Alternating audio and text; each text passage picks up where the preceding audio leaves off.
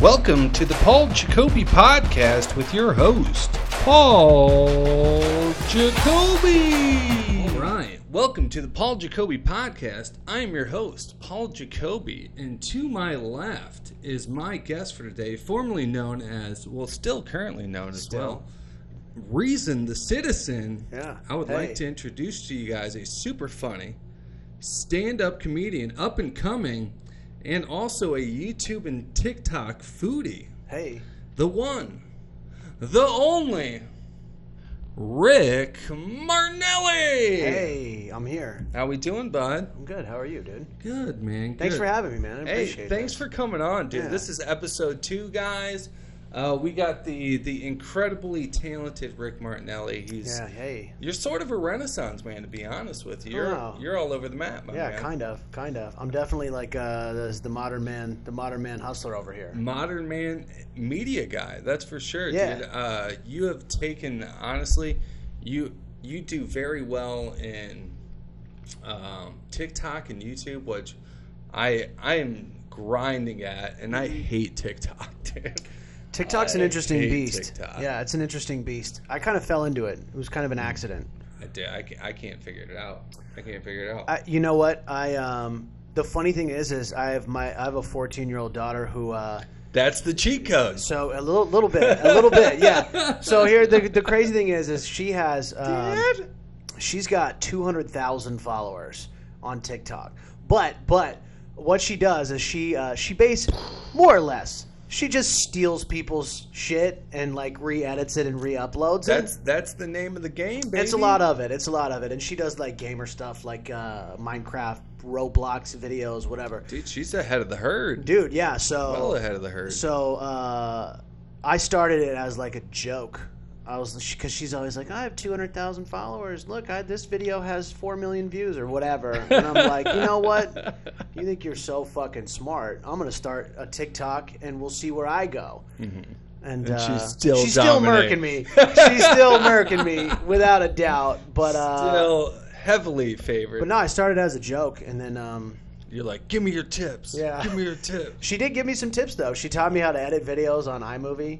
Really? Yeah. Like that's kind of where it's funny because I thought it's like any other social media thing. There's just certain things that are different with every platform. I started with iMovie. And I moved to Premiere, so I feel you on that. Well, the funny thing is, I have Final Cut Pro, and I edit YouTube videos on Final Cut, and I bought it intending to do TikTok videos with it too, because they have a thing where you can do vertical edits and all that, and.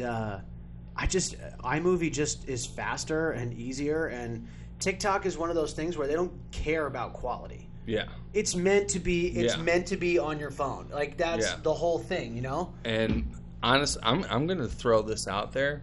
Some of my videos qualities are phenomenal. Yeah. And I get no likes on they TikTok. Don't care. Put they less do effort. not care. Put less effort. I don't even know what to put anymore. Yeah. Honestly, I just want to grab these little kids and just be like my stuff. But dude, I'm not a Gen Zer anymore. So here's what I learned. This is sorry, I'm going to be that guy. I'm a busy guy, so I drink a lot of coffee. It is what it is, dude. I'm going to be hammering the coffee pot as well. Dude, do it. This is what I learned. What I learned was you kind of just have to stumble into what works. You have to try a bunch of different stuff. You do the same thing. If you do the same thing over and over again and you're not getting the results you think you should be getting, do something slightly different. And that's kind of what I did. And so at first I was just doing like these edits with just music, you know. I do food. I should back up. I do food stuff on TikTok, a lot of tacos, pizza, LA food stuff. And I was just doing like these edits, like just cutting up video footage and putting music over it. And I had a couple that did okay. And then one day I realized there was a voiceover button. And so I did a voiceover on it. And then I woke up the next day and the video had 50,000 views. And I was like, oh, shit, okay. So this was something that I wasn't doing before. And I, to be honest, was not taking – I expected no results at all. And then when I got some, I was like, oh, shit, maybe I'm onto something here. And then once something works, rinse and repeat. And that's TikTok in a nutshell. And I think the thing is that when you're new to TikTok, all they send you is viral content. Yeah. So you get it in your mind that if you post something and it doesn't become viral or get tens of thousands or 100,000 views or whatever, that you're not doing well, and people give up really quick on TikTok. I am doing so bad, dude. Just keep doing. Just all you have to do is keep doing it. That's what everyone says. Like, you got to stay consistent. It's like that was the last app I literally was painfully pushed into. Yeah. Like, I was just like, I'm done with the apps, dude. I'll do YouTube, I'll do Instagram, I'll do Facebook.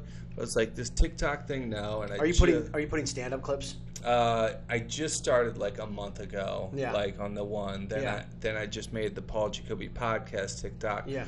Boom, boom, Go boom, follow. boom, boom, boom, boom. Go follow. I follow. I'm an early adopter. Hey, we all are, dude. And like that's here. Nice little segment, dude. Yeah.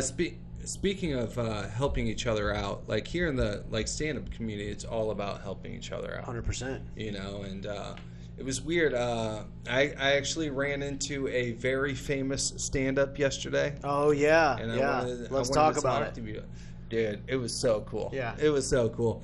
And it was one of those moments where like you're going to see this person. Yeah. And when you actually see him, you're like, fuck, right.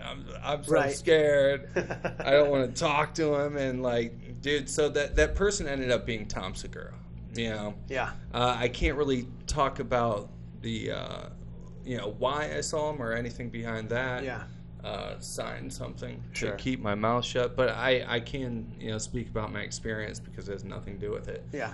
But the cool thing is like, I saw him and I've seen him before. Yeah. So he recognized me. He's like, hey, how you doing? Yeah. And he's just like, I'm like, oh, he's in a good mood, dude. Yeah. He's in a good mood. Right.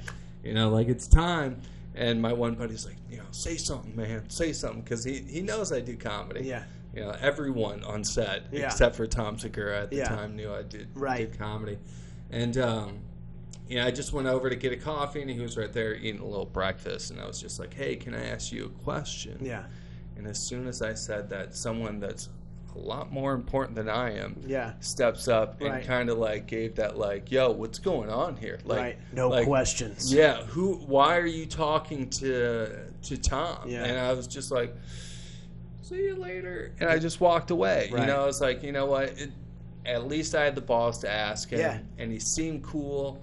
And but he had important shit to do. Yeah, sure. It happens, dude. I totally got the vibe. So I walked away, and I went just back to doing whatever I was doing, and out of nowhere I just see him, like he gave that kind of like that eagle eye where he spotted me and he was coming to me, and I was like, holy shit, is this real life? Yeah. And he hawked me down. Yeah. He hawked me down. And he's like, hey. Like kind of like we didn't finish this conversation. Very cool. That's rad. Yeah, very cool.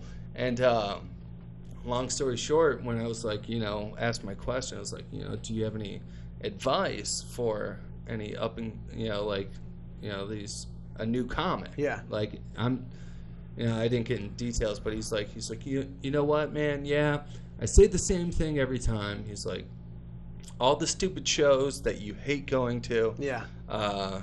The small bringers and, the backyard show, whatever it is. He's like, just go and do it. Yeah. And just keep getting on stage. Keep getting on stage every night if you can. I was like, I hit an open mic every night. And, we talked a little bit back and forth. And he was just so supportive. Yeah. Like he made me feel like a comic. That's like awesome, dude. He spoke to me comic to comic. Yeah. And dude...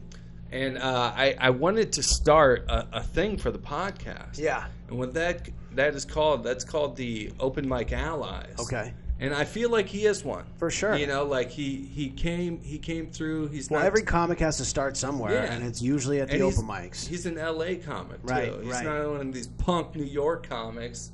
We out here, baby. But like he's an LA guy, and I just wanted to him to be the first inductee of here we go the Paul's Wall of Comic Allies. So he's up. going right number one. Here we want to salute you. This is a momentous occasion. Lieutenant Tom, we salute you. This is momentous. This is the very first time. Right in the middle. There you go. Perfectly in frame. Beautiful. In frame. Tom, you made it. Tom, you're the man. I know this you are is the top of the world for us right here. This is a big honor for Tom Segura. Dude, he is thrilled. So hold, okay. Long story short, I just want to get to this. We're best friends now. Okay, good. Yeah, we're best friends. Because I wanted to say, I'm not sure if you saw, but he shot himself in the leg. Did you see that on Instagram? I saw it on Instagram, yeah. Yeah, right after we talked, he did that video. Yeah. And I was like, holy shit, did he just shoot himself? What? What is going on? Like, what is going on?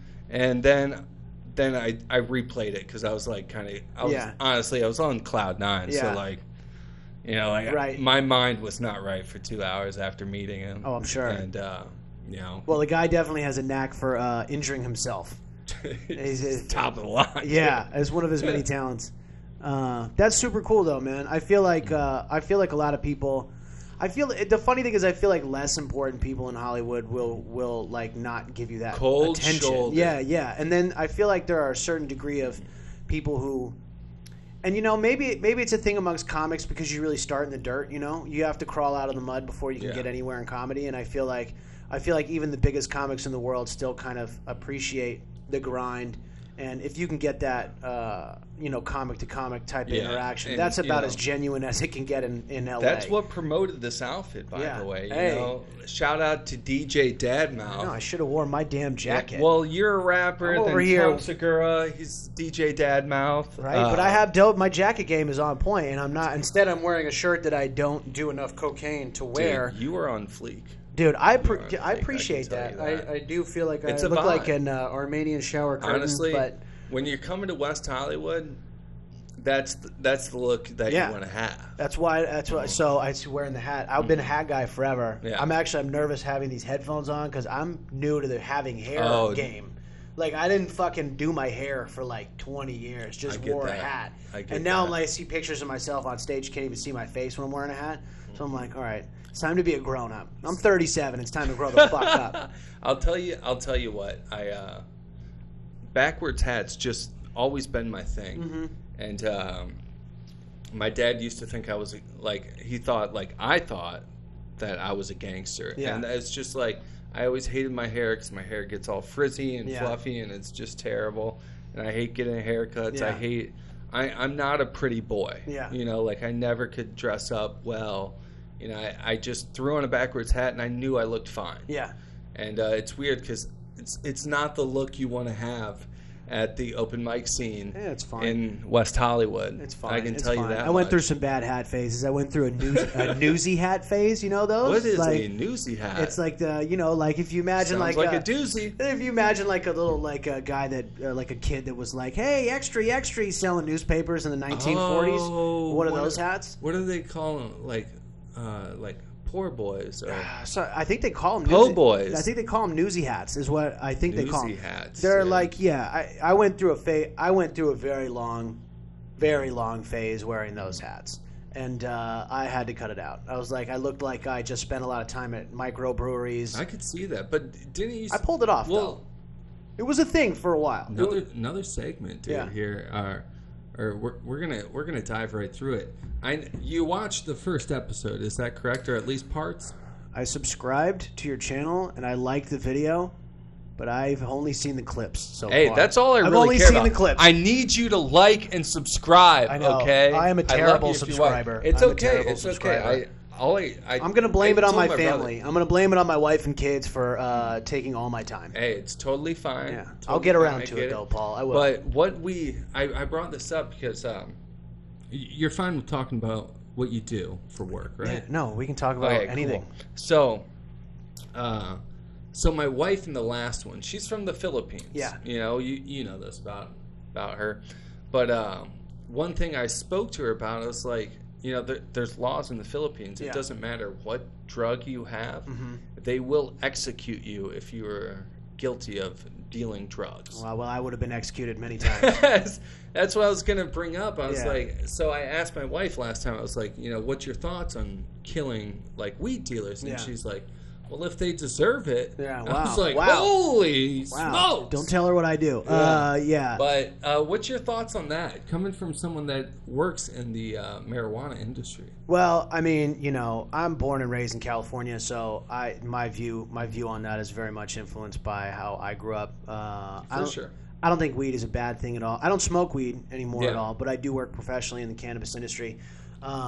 I think killing people for it, definitely psycho. Definitely a little much. It is definitely a tad excessive. I would go as far as to say that that's worse than most of the American weed laws, where people are sitting in prison throughout the country. But yeah, I mean, but also like I'm not from there. I don't know what their stance, their viewpoints are, their culture. Everywhere's different. But I know I won't be bringing any weed to the Philippines anytime soon. You will get. Brittany Griner thought she had a pad. Yeah. Oh, yeah. Fuck. Bang, bang. Hey. Mother trucker. Yeah. I mean, drugs and alcohol is interesting things. I think it's all dependent on, a lot of it is based on where you're from and just the way people were raised and certain rules. Like, I get it. I have a lot of friends from Georgia, and the laws there are very, very strict.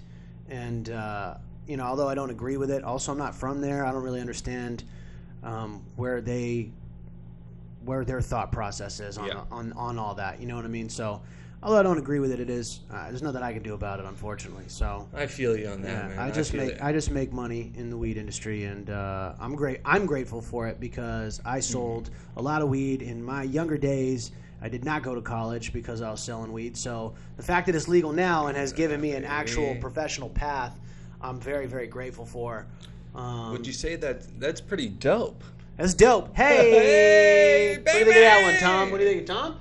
I think he approves. Hey, low-key, though, this is Tom's face. That is 95% of the day, though. Yeah, he's just like, you can tell he's the introvert, like that Two Bears podcast. I love that podcast, by the way. Where, like Tom's just kind of like bold-faced. It's like he's just a chill dude that's just like calm, and he's just like it's very like you thought like you see him you watch a stand-up for years, you're like, oh, he's gonna be busting jokes out. No, not the case. And then Bert Kreischer just steamrolls the shit out of it. Dude, in Bert's defense, he steamrolls everyone. I rolled over my mic. There we go.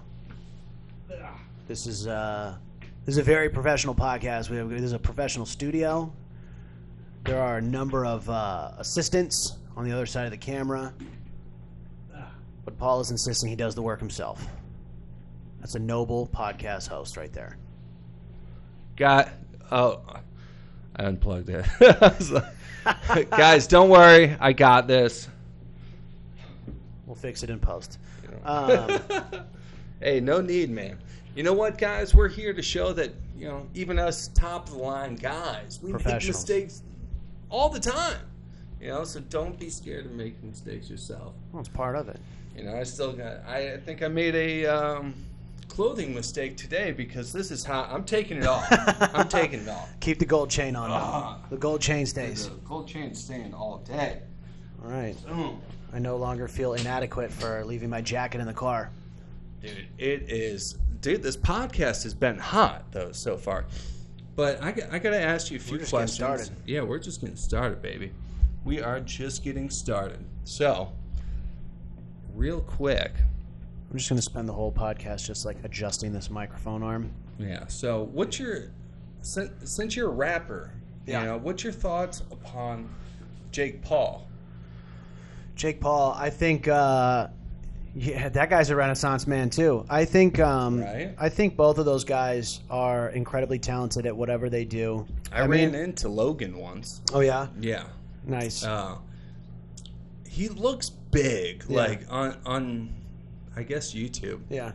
Kind of, honestly, not a fan of the Paul brothers. I'll just be real with you. They're Ohio guys. Oh, so you got a bone to pick there? I'm gonna be honest with you. He kind of. I don't mind Logan as much. Yeah. I think he's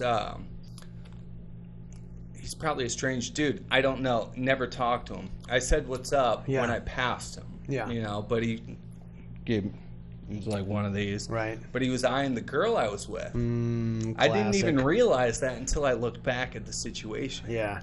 Yeah, she's a smoke. That was my friend Cindy, who hopefully she will come on the podcast. Shout out, Cindy. Yeah, shout out to you, bud. Shout out to you. We'll clip this. Bang, bang. We'll get you. Dude, I'm loving the finger pistols, right? Dude, Yeah, we're dude. smoking them. We're smoking everyone. Yeah, Jake Paul, though, that's like my name opposite. Yeah. So I feel like he's the reverse me. That's why he's such an asshole. So this is personal. Yeah, it is personal. Jake, we're looking at you, bud. Okay?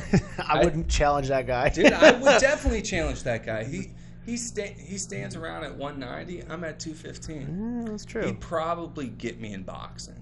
He's a pretty solid boxer. I think if I got him to the ground, he'd be in a lot of trouble. I think those guys in particular, like, I mean, I'm a little bit older. I'm not their target market by any means, but I can see why they do so well at whatever they do. Yeah, they're very fascinating. Well, they're very persistent. They're persistent. Yeah. They're very. You I can feel tell like they're from Cleveland. They have mass Cleveland vibes. Yeah, do they? Cleveland energy, especially Jake. Yeah, dude.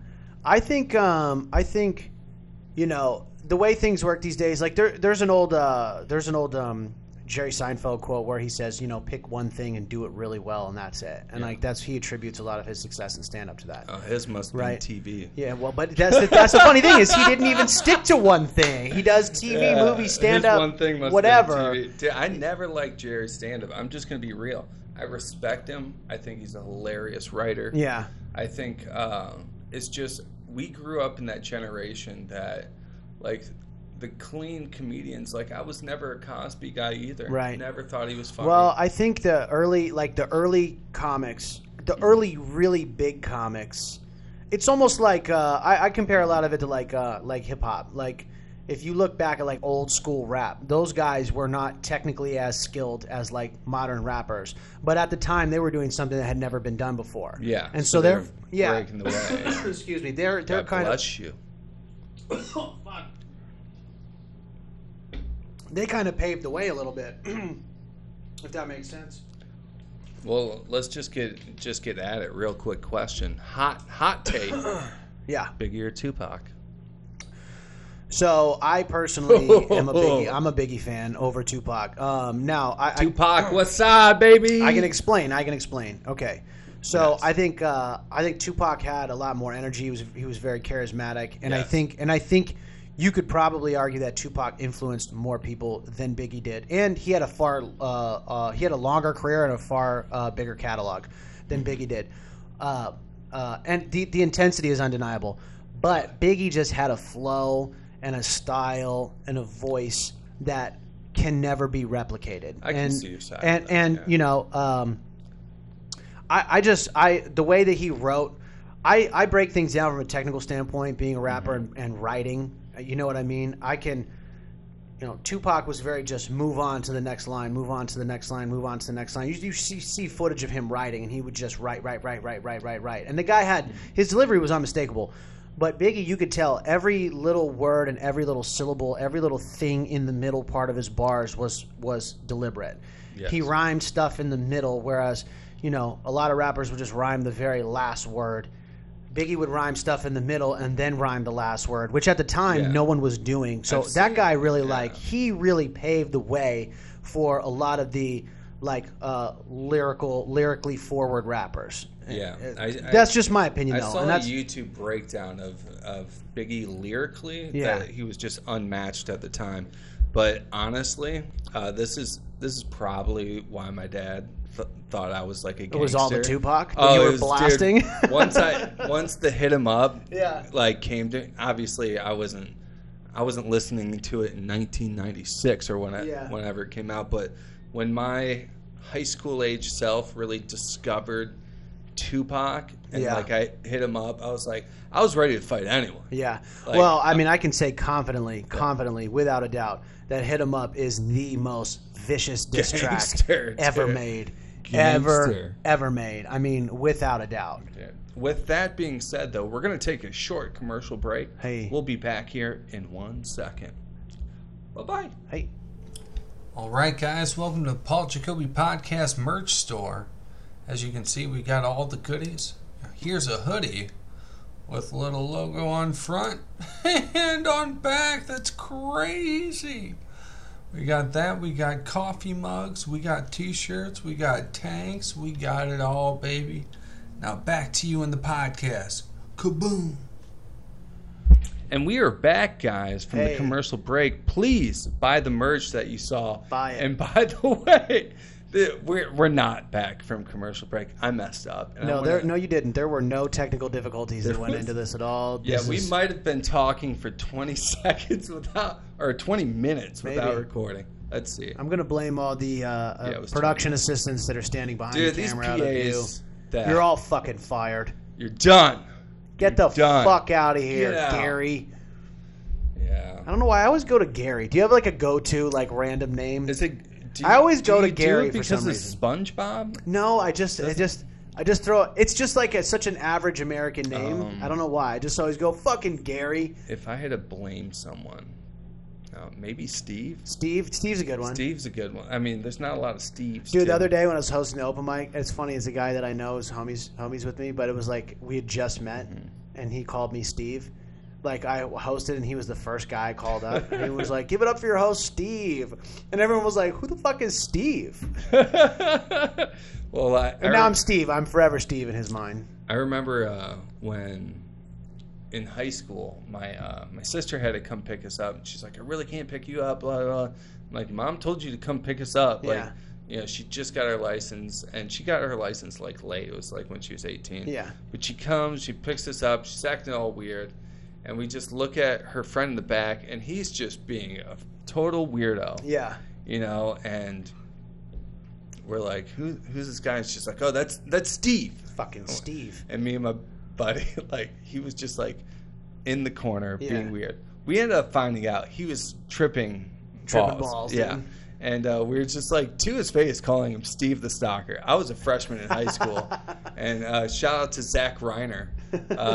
We were both just like, who's this Steve the Stalker guy? Stalker Steve? Yeah, we ended up finding out he's just tripping. He's just tripping balls. Yeah. All right. And, fair enough. Dude, so what I was bringing up. Oh, yeah. So now we have to recall 27 minutes of us having a conversation. Yeah, it's 27 minutes, unfortunately. But one thing I was bringing up was when I was talking to Tom, one of the things that he gave me advice on was he's like, don't be afraid to try new things. Yeah.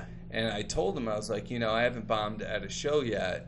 I've bombed open mics countlessly, obviously. But I've done really well at the shows so far. He's kind of gave me that look like, this fucking guy. Yeah. And I mean, like, I get it. Like, totally warranted because it's like I'm new and it's like I think I've gotten lucky. Yeah. Because I've gotten really good crowds. Like, don't get me wrong. There was people that were bombing at those shows. But those are new comic shows. Right, for sure. I have bombed. I have bombed at shows. I've seen you've done plenty well at shows too. Yeah, no, so. And I'm okay with how I perform every time, and sometimes it just doesn't pan out. But you're at the Chateau tomorrow night, yeah? Yeah, I'm at the Chateau tomorrow night. Bang bang. Bang bang. This airs tomorrow on night Saturday. from now. Yeah. And I crushed. Yeah, great fucking murder, dude. He got an agent, he was manager. Crying. I think I could say my last show at the Chateau, I would say I bombed. Not like terribly, but I definitely did not do well. And the bringer shows sometimes can kind of create a weird audience. Either you have an audience that's very excited because they never go to stand-up comedy shows, or you have an audience that's very like kind of standoffish and weird because they never go to stand-up comedy shows.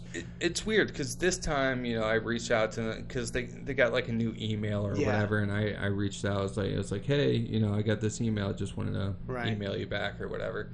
And they're like, yeah, we're booking these shows now, and I'm like, oh, I think I remember this guy. He's the guy that's always there, right?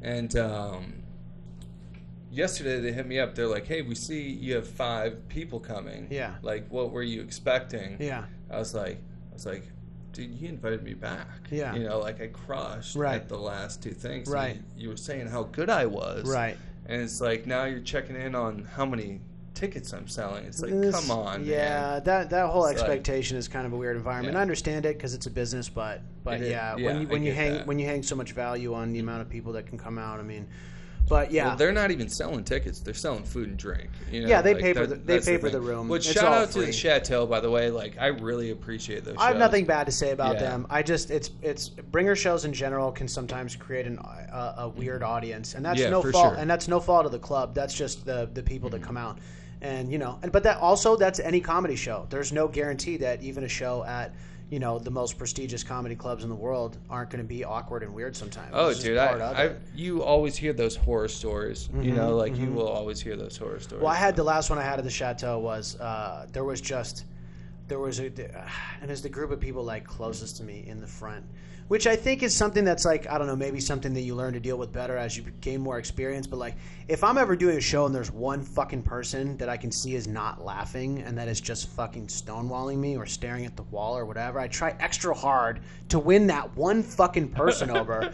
And I feel like it doesn't even matter. Like, I'm getting laughs from the rest of the room, but this one person is just like throwing my whole fucking energy off. Yeah. And that was kind of what was going on that last one at the Chateau. It was ironically, as I had some good friends in the audience. One in particular who was like a good homie. I've been telling him, come to my fucking shows, come to my shows. And he comes to one I eat shit at. I'm like, fuck. Dude, Whitney Cummings actually brought that up, like, where she's like, the crowd was laughing, but I just saw this person. They were like stonewalling her. Yes. So she's like, what's wrong? Why are you not laughing? And he just said, he's like, I'm nervous. Yeah. So like, a lot of times I always put shit on me, like, oh, I must be doing bad, but maybe it's just them, because everyone, like, especially when you come to a comedy show, everyone wants to not sit up front, right? And just be the one to get picked on or whatever. And it's like, I'm not the type. I'm not that kind of comic either. Like, if you come to my shows, I will not butcher you. Yeah, I don't want anybody to feel bad or uncomfortable or whatever. Dude, there's a few open, like, I know one guy in particular, like, at these open mics, this guy will just come and he'll just try to, like, bash into other comics. Like, I'm like, what are you doing, dude? I don't understand that. For one, like, I really don't respect a comic if they just come and bash someone for no reason. That's just kind of a bully. But, like, if someone's heckling you, dude. Well, that's an invitation. That's an invitation. That's a little bit. That's a little bit different. Then you take them down, dude. I don't like once you invite yourself to be uninvited participant to the show. That's open game. You are eligible to get chopped in half. No, 100%. 100%. So if you're there at the shows to heckle, get the fuck out. Yeah. Don't you go. will get destroyed. Don't go. You will get destroyed. Yeah, it's funny. I feel like I have I can't remember if we talked about this in the first portion or the portion we didn't record, but I was on undisclosed. Yeah, let's call it the undisclosed portion. The secret tape. Yeah. We said it was great shit. We were killing. We weren't rambling at all. No, there's nothing that went off track. I was on the speech and debate team when I was in high school, and so I have I wouldn't call it professional training because it was in high school, but you did well. But I was taught certain things like to make eye contact and look around and move around and be engaged with your audience. And I feel like some of that obviously is very helpful in stand up, but then sometimes when you're doing that and you're trying to make eye contact with everybody, and then you catch that one motherfucker that is just not entertained by you, then he can just throw the whole thing off. And I feel like I need to kind of retrain, because they always say play to the back of the room, play to the back of the room. Because really, I mean, the front row is just one row. The rest, everything behind them, they're there too. Yeah. And so I feel like I need to train my mind to just pay attention to that a little bit more, and then maybe I won't get focused on the one person. I kind of like the rooms where it's like so bright you can't see the crowd. Do you know what I mean? And you just have to move around at your own pace and just whatever. The ones where you can see everybody sometimes, just like, why is this one girl not laughing at me? Pretty much you like the ha-ha then. The ha-ha is a good one for that. It is the brightest, flashy light. Yeah, that one you can't see anything. I got up there and I was shell-shocked by it. Like, dude, that was probably my worst show. Like, I did fine, but like, just because like at first I was like, whoa, it's a little off-putting at first. I was not prepared for this. Well, and that light kind of flickers in and out too, which is a little distracting. Like, I did the Hollywood Improv is kind of like that too. Well, one question I remember asking in the undisclosed section, the secret tape. Did we say fuck Jake Paul? I'm going to say it again. I Fuck think you, dude. I think you. I don't know if you said it in the first half or the second half. But I'm cussing. My mom's going to hate me if she watches this, but whatever. Sorry, Miss Jacoby. Shout out to old Debbie. Sorry, Debbie. Love you. I curse a lot. Yeah, but it's the rapper in me. Oh yeah, we brought up. I was asking about like you started out at a comedy class. Okay, that's. What was your experience with that class? Okay, so I rambled a lot on this question last time. So long story short, I've been a rapper for over 20 years. I always wanted to do stand-up. I wrote stand-up when I was younger, but I found success in hip-hop. And I was playing a lot of shows. I told myself I was going to start doing stand-up when I turned 30, but when I turned 30, I was doing really well with music. I was touring. I was playing, South by Southwest, Vans Warped Tour. Yeah. I performed at TED Talks, A3C Festival in Atlanta, World Hip Hop Conference in Brooklyn. Like, it was going well. I was making money, and the momentum was really moving forward. And I told myself I was going to do stand-up when I turned 30. I turned 30. It just didn't happen. And at a certain point, I realized that I was kind of just chasing my tail. I was in Denver for 5 years, and I was doing really well in Denver.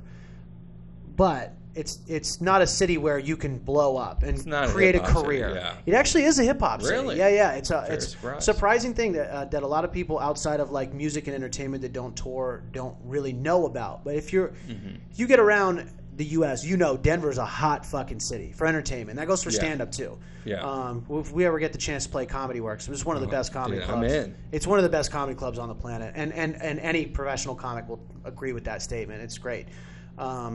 So I started kind of switching gears in my mind, and I knew I really wanted to go, okay, like I'm feeling a little stagnant in music. I want to start doing stand-up, and I wanted to start doing it in Denver.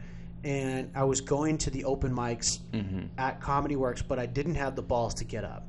And it's crazy because I have no fear of crowds.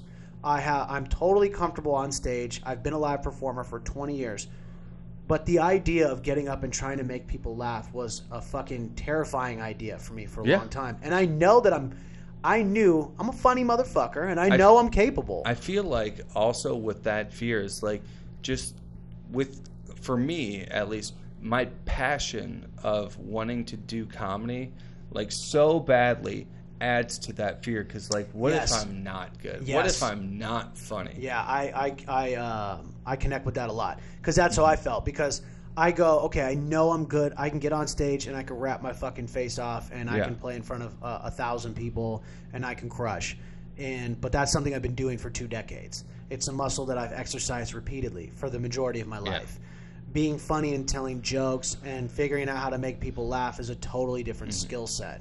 And I was the same way. Before I ever wrote a rap song or played a show or anything, I wanted to do stand-up. Yeah. When I was a kid, I wanted to do SNL. Like I was obsessed with Saturday Night Live. Like I was obsessed with Chappelle's show. Like when I was in high school, I was obsessed with, Dave Chappelle's stand-up, his early stand-up, Chris Rock.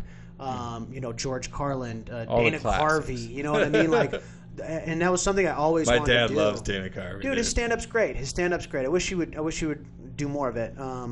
But it was the same way. I put it on such a pedestal that I was like, I felt like if I didn't do well, like I would be devastated. And then you kind of have a Dana Carvey style to you. If cool I had to pick one, dude, that would be the closest.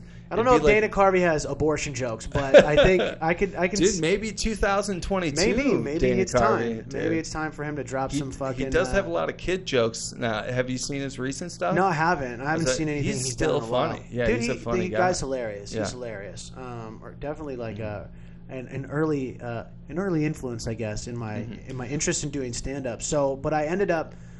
The biggest part of it for me was that I didn't know anybody that did stand up. I knew a million people that made music. I mean, I literally have friends that make hip-hop music all over the country, all over the world, honestly. Shout out to the homies. Bang, bang, baby. Man, yeah. Cash money. But I had no one. I didn't know a single soul that did stand-up.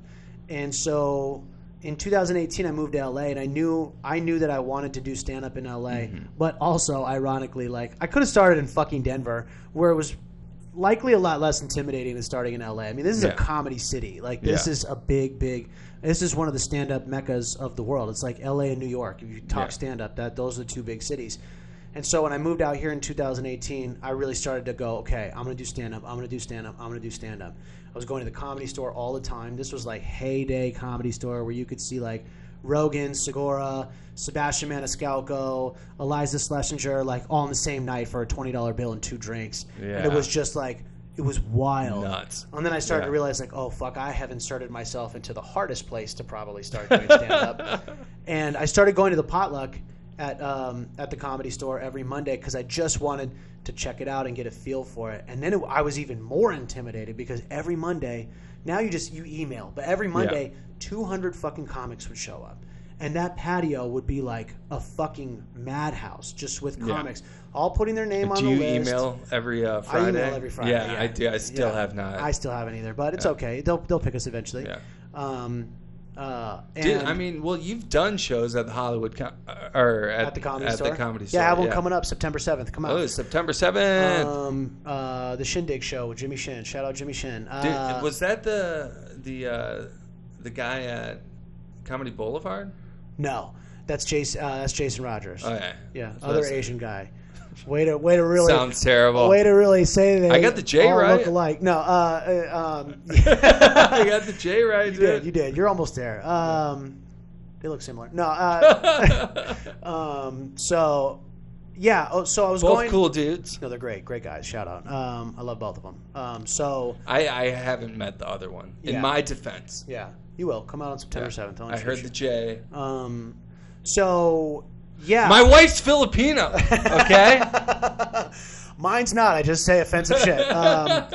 So, yeah, I was going to the potluck, and that was when they were still doing Kill Tony there, and so it was crazy. It was crazy. Mm-hmm. But still, I didn't know anybody that did stand-up, and I was trying to, like, get around LA and meet people, and it just wasn't. You had that like, it was in you. I wanted it. Yeah. I really wanted it. And then I started going, like, and it's funny because a lot of comics will trash comedy classes, and we'll get into some of the reasons that I agree with some of them. Yeah.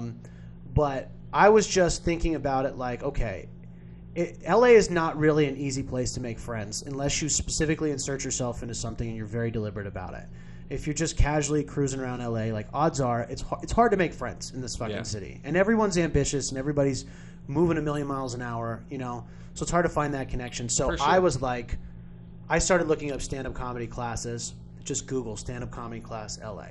And I found this one, and it had a bunch of good Google reviews. And their graduation class was at the Hollywood Improv. And so the Hollywood Improv was the first ever real stand-up comedy club that I ever saw a stand-up show at. So I was like, it's fucking destiny, bro. Like, I'm destined. So and so this was 2020. Yeah. I had the money in my bank account. I was waiting for the signups to go live to sign up for this class. We can't say the C word. The signups for that class were in March of 2020. We all know what happened in March of 2020. Pandemic. The pandy wandy, as Chrissy would say. I was not able to sign up for that class, and, like the rest of us, had to sit on my hands for a long time and just think about what I wanted to do. And I knew at that point I couldn't do my musical backbone is live shows.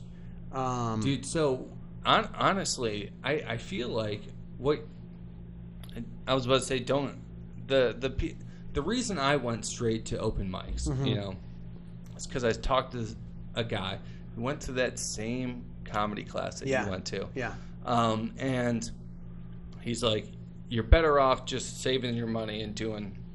Because I'm a poor man. I don't have money. Yeah.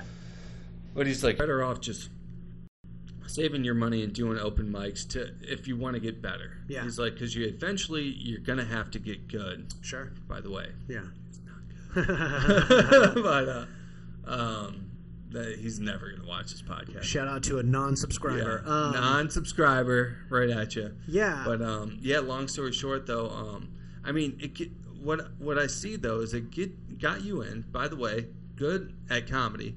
You've gotten a lot of shows out of it too.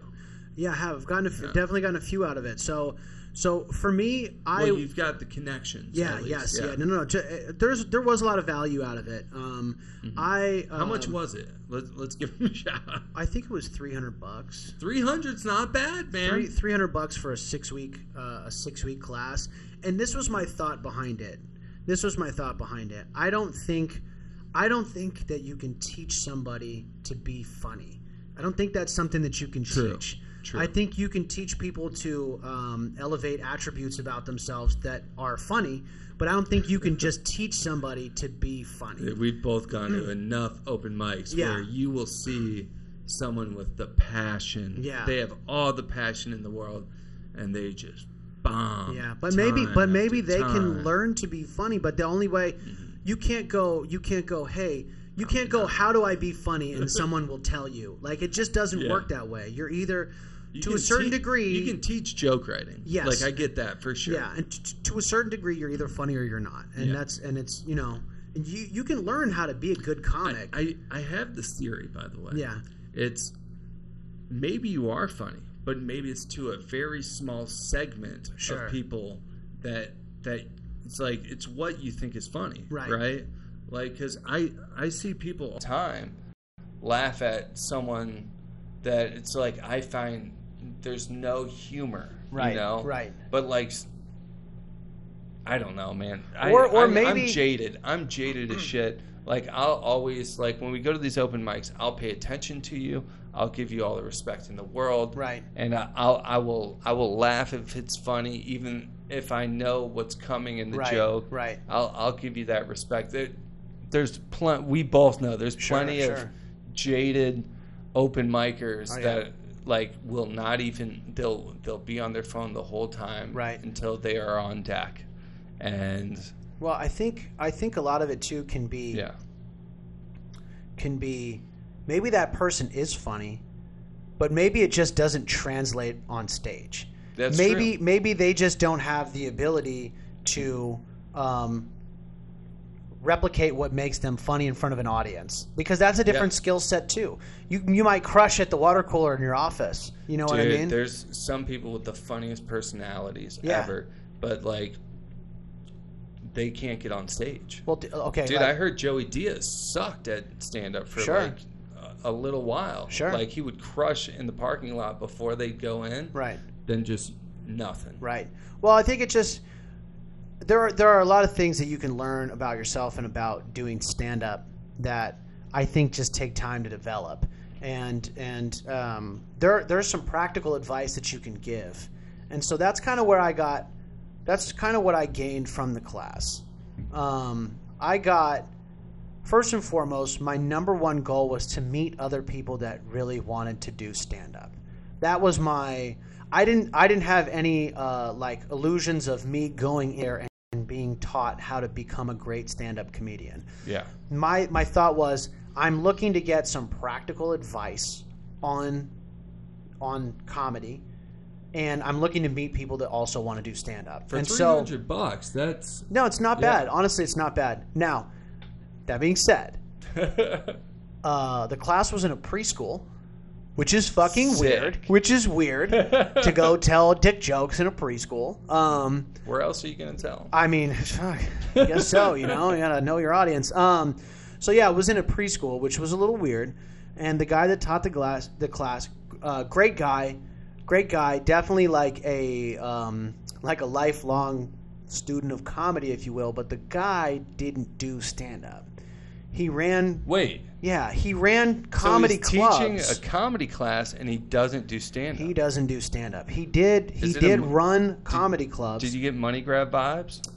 Honestly, not really, because I feel but like $300 ain't that bad. No, it's not. Like L.A. $300. Yeah, nah. Like Ohio $300 is totally different. For sure. Yeah. But I wanted to. For me, I wanted to meet people in an environment where it's not like I have to mention to somebody that I do stand up, or I have to go like, you know, I don't know, whatever. Meet people at open mics. It got you in the game. It did, and I met Tara Daly there. Shout out Tara, that's my road dog. We go do a lot of shows and a lot of mics together. I met her in that class. Nader Haddad was in that class, so that's how I know him. And the class was interesting. Both good comics. Yeah, dude. no, both great, both great. And I do a lot of shows and a lot of mics with both of them, and I'm very happy that I know them. But I think followers on Instagram. But do you guys subscribe? Subscribe. Huh? Subscribe, baby. Subscribe. Yeah, I want to focus on the subscribe. That's it. This is the fucking subscribe. This is the subscribe gun. Do a subscribe button right here where we're finger gun. Yeah. Although it was a little funny because I think most people when they want to do stand up probably would take your approach and just start going to open mics and just start doing it. But it was so scary. This was like and I've walked into projects before. Yeah. To go pick up a little kid for a job. Right. I was less scared to do that. Like that wasn't even bad compared to walking into the first open mic. Well, the very first time that I actually got up in front of the class and told jokes, I mean, I was fucking terrified, because you're putting yourself out there, and you're either going to get laughs or you're not, and that's not something you're used to in the very beginning, Tips for the new comics. One thing that really helped me was that I had 5 minutes memorized to the second. Like I memorized it to the second. Right. So when I came in, I knew I wasn't going to be short. I knew I wasn't going to be long. Right. I knew it all. And that saved me because there was no thinking I had to do. Right. The thinking was done. Right. I'm not, I see people come in and go up and try to riff. Right. For 5 minutes, their first open mic. Yeah. And it's just like, you poor thing. Well, I think everyone kind of has a different process, and I think everyone has a different idea, and everybody learns in their own way. So it's like, whatever works for, you, I guess, is probably best. And as long as you're able to be honest with yourself and learn when you can improve or where you should improve, that's the important part. And so, for me, what I took from the class was there were a couple pieces of practical advice, and this is all I wanted out of it. All I wanted out of it was to meet people and just some practical advice on how I should prepare, how I should write stuff. Yeah. And the guy who taught the class was really good at kind of communicating some of those points, And one of the points that he communicated that I took from was edit your shit. Edit. If you're taking too long to get to the point that you're trying to make, you need to remove some words. And so there were exercises where it's like, here's a shitty joke. It's really long. It's 75 words. Narrow it down to 20 or less. Yeah. And so those were some things that was like, I'm starting to understand the challenge of this. And writing is rewriting. Yeah, no, it really is. And so that was a really important part of what it was. And also he reiterated that new comics don't have the luxury of time like someone like Tom Segura has, right? Yeah. Tom Segura, if you're doing an hour, you can tell a bunch of stories that maybe, you know what I mean? Like, you ain't going to get away with it at 5 minutes. You can't do that at 5 minutes. Because that's one joke you're getting to. Exactly. Yeah. And so that one thing that I took from him was... You got to earn people's trust. Sure, before they'll laugh at a story, what I realize is if they don't laugh at my first joke, it's going to be a rough day. Right. And that was something that I thought was super helpful for me, at least, was you have a small amount of time. You need to maximize the amount of laughs that you can get in that time. So if you're wasting 30 seconds and record your sets, that was something that was really helpful for me too, which I think obviously everybody does now because we have phones and stuff, but record your sets, listen back to it, time out the amount of times that you're getting laughs and the space that exists between laughs. Yeah. If you start off your set and you get a laugh every 10, 15 seconds and then all of a sudden you go 45 seconds without a laugh, whatever sits in that 45 seconds needs to be dramatically edited so that you can move on. Yeah. And so that was some real practical advice that I got from it. That being said, I think the connections that I made, he did introduce us to a producer at the end who has booked me on quite a few shows at this point. We did get an opportunity to go perform on the main stage at the Hollywood Improv, which was dope for me because that was the first comedy club that I ever saw a comedy show at. Now that I think back, I think I saw it in the Lab, which was the small. But regardless, first ever comedy club I ever went to, and the first time I ever did stand up in front of an audience was on the main stage at the Hollywood Improv at a sold out show. That's dope. Which was dope. And also it was presented with a very clear understanding that everyone in the audience knows these are all people that did a stand up comedy class. They're brand new to this. don't tell them they suck type of shit. So it was like supportive audience type of environment. That's great, and so I went out there and I crushed. You know, right, guys, we got a break. All right, guys, welcome to the Paul Jacoby Podcast merch store. As you can see, we got all the goodies. Here's a hoodie with a little logo on front and on back. That's crazy. We got that. We got coffee mugs. We got t-shirts. We got tanks. We got it all, baby. Now back to you in the podcast. Kaboom. So, in conclusion, what would you recommend or would you not recommend the? So I think it depends. I think it depends on the individual. I was new to LA. I didn't know anybody that was doing stand-up. So for me, it was a good icebreaker. Yeah. It was a good way to meet people. And it did come with some like very clear benefits in that I was introduced to a producer, specifically a producer who books new comics. And he's booked me on a bunch of shows since. And, I got to go do my very first set at the Hollywood Improv on the main stage, which is fucking awesome. Yeah. That being said, it's weird because that's the goal. Yeah, no, for sure, Yeah. for sure, and that's a great starting Yeah. point. So I do think from a comic perspective, I probably would have just got better as a comic doing open mics, like I have been, and I've definitely like progressed way further just by going out and doing stand up than I learned from the class. But I did take away some key points from the class that I think are very valuable. I did meet some people who are definitely like going to be lifelong friends of mine in stand-up that also are as motivated as I am.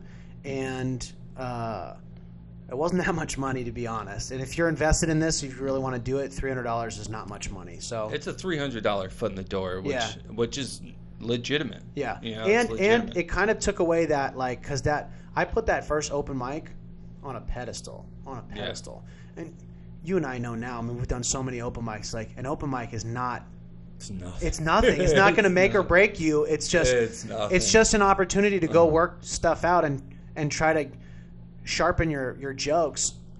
And if you bomb an open mic, it just doesn't really matter that much. It hurts, though. It does hurt. It's starting to hurt less and less, but it's just part of it. It still fucking hurts. Well, dude. but you learn that it's not as like crazy as you think. And so I put that open mic on a big pedestal, like the very first performance. My very first one. Yeah. And so for me, I'm so happy I got laughs at my first one. Dude, that's huge. That's huge. And that's what I'm saying. Yeah. So for me, getting to go do my very first shout out to Hollywood set. Comedy, by the way. Hey, that was where I did my first open mic too. Yeah. So very first time I ever did stand up, main stage, Hollywood Improv.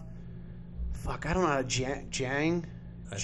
Yeah, it's Jiaoying. I have not met her yet, which is incredible to me that I have not met her. But she was in the room one time at a mic. She actually did a mic that I did there. She does every show there. Hey, talk about bombing though. I have bombed at the Hollywood Comedy more than any other fucking singular place. Like at shows or no, just at the mics. Just that room sometimes can be fucking painfully silent. Oh, dude, I get it. A few of their hosts, I'll leave them nameless. Yeah.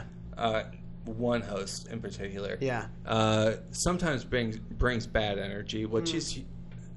The person is human. Yeah. You know, but like, it's just like, I get that. I have one host that just came back, Johnny. Dude. Yeah. Shout out Johnny Garfield. You are the man. Johnny. He's fun. He gives a great vibe to the room. The host dictates the feel. It really does. Yeah. It dictates the direction the mic's going to go right off the bat. And they do time up front. And if it's bad, awkward, odd energy, that translates into the rest of the mic. Yeah, I've bombed at the Badger the most. Yeah. But like I go to the Badger the most. I've bombed at Badger a bunch too. Dude, I did 3 hours there the other day. I should not have. I should not have. You only can do an hour at the Badger. Only Casey Skinner, shout out to you, bud, can do 3 hours at the Badger and be good. Cause they do riffs for like 3 or 4 minutes. Yeah, he's really good at riffing. He's really good at riffing. But yeah, I would. He's a legit comic. I would say. It just depends on where you're at. If you're thinking about doing stand-up because you have a bunch of friends that do stand-up and you can go do open mics with people you know in the beginning to kind of just get the jitters out, just go do that. Yeah, that's but if you need that a little extra boost, I mean, a class I probably should have done the class, dude. Dude, it's okay. The way it sounds like, but I'm already in the game. No, but you're already here and you're look, we're already at a similar place. I mean, I know one more guy than you do. Yeah. And that's this dude books shows left and right. Well, it's just the power of networking, my friend. You're very good at networking. Just say hello. I am very envious. Say hello and shake hands and ask. Dude, that's the number one thing. The best piece of advice. You're the best in LA. Like, no joke, best networker in LA. The best piece of advice. You got on the future #1 podcast in the world. I know, right off the bat. Guest, episode number 2. That good at networking. My best piece of advice that I can give for anyone in entertainment. This goes for music, stand-up, anything. Just imagine if Tom's watching any of this. It's just his face here. That's Tom. It was such a cool idea. It is a cool idea. He's looking over our shoulders right now. We're going to need to meet other comics. Oh, we will. So it's just not lonely Tom. We'll add more. more. But the best singular piece of advice that I can give to anyone, because people ask me all the time, and they used to ask me this with music too, how do you get so many shows? Yeah. I ask. Yeah. That's it. I got that's it. That's the one thing. There's a little bit more that goes into, okay, you have to find out who you should ask, who's the right person. Sometimes you have to ask one person who tells you to ask another person who tells you to ask another person, but just ask. Worst case scenario, especially these days, that you just don't get a response on the email or Instagram DM, or they say no. And there are worse things in the world than that. So if you really want it, you have to put yourself out there at a painstaking level. That's pretty much it. And thank you, because I do a lot of networking. Dude, and you're sometimes it's exhausting. Best in LA. But I love it. Let's wrap it up on that, my man. We got to go to an open mic. We got to go to the open mics. We got to work on our craft, because guess what, guys? We're not there yet. No. But hopefully we will be there. And hopefully you guys will still be watching. Yes. So thank you. Tom will be watching over us. Rick, he is watching over us. Rick, thank you so much for coming on. And thank you guys for joining us. Shout out to you. Peace. Sayonara.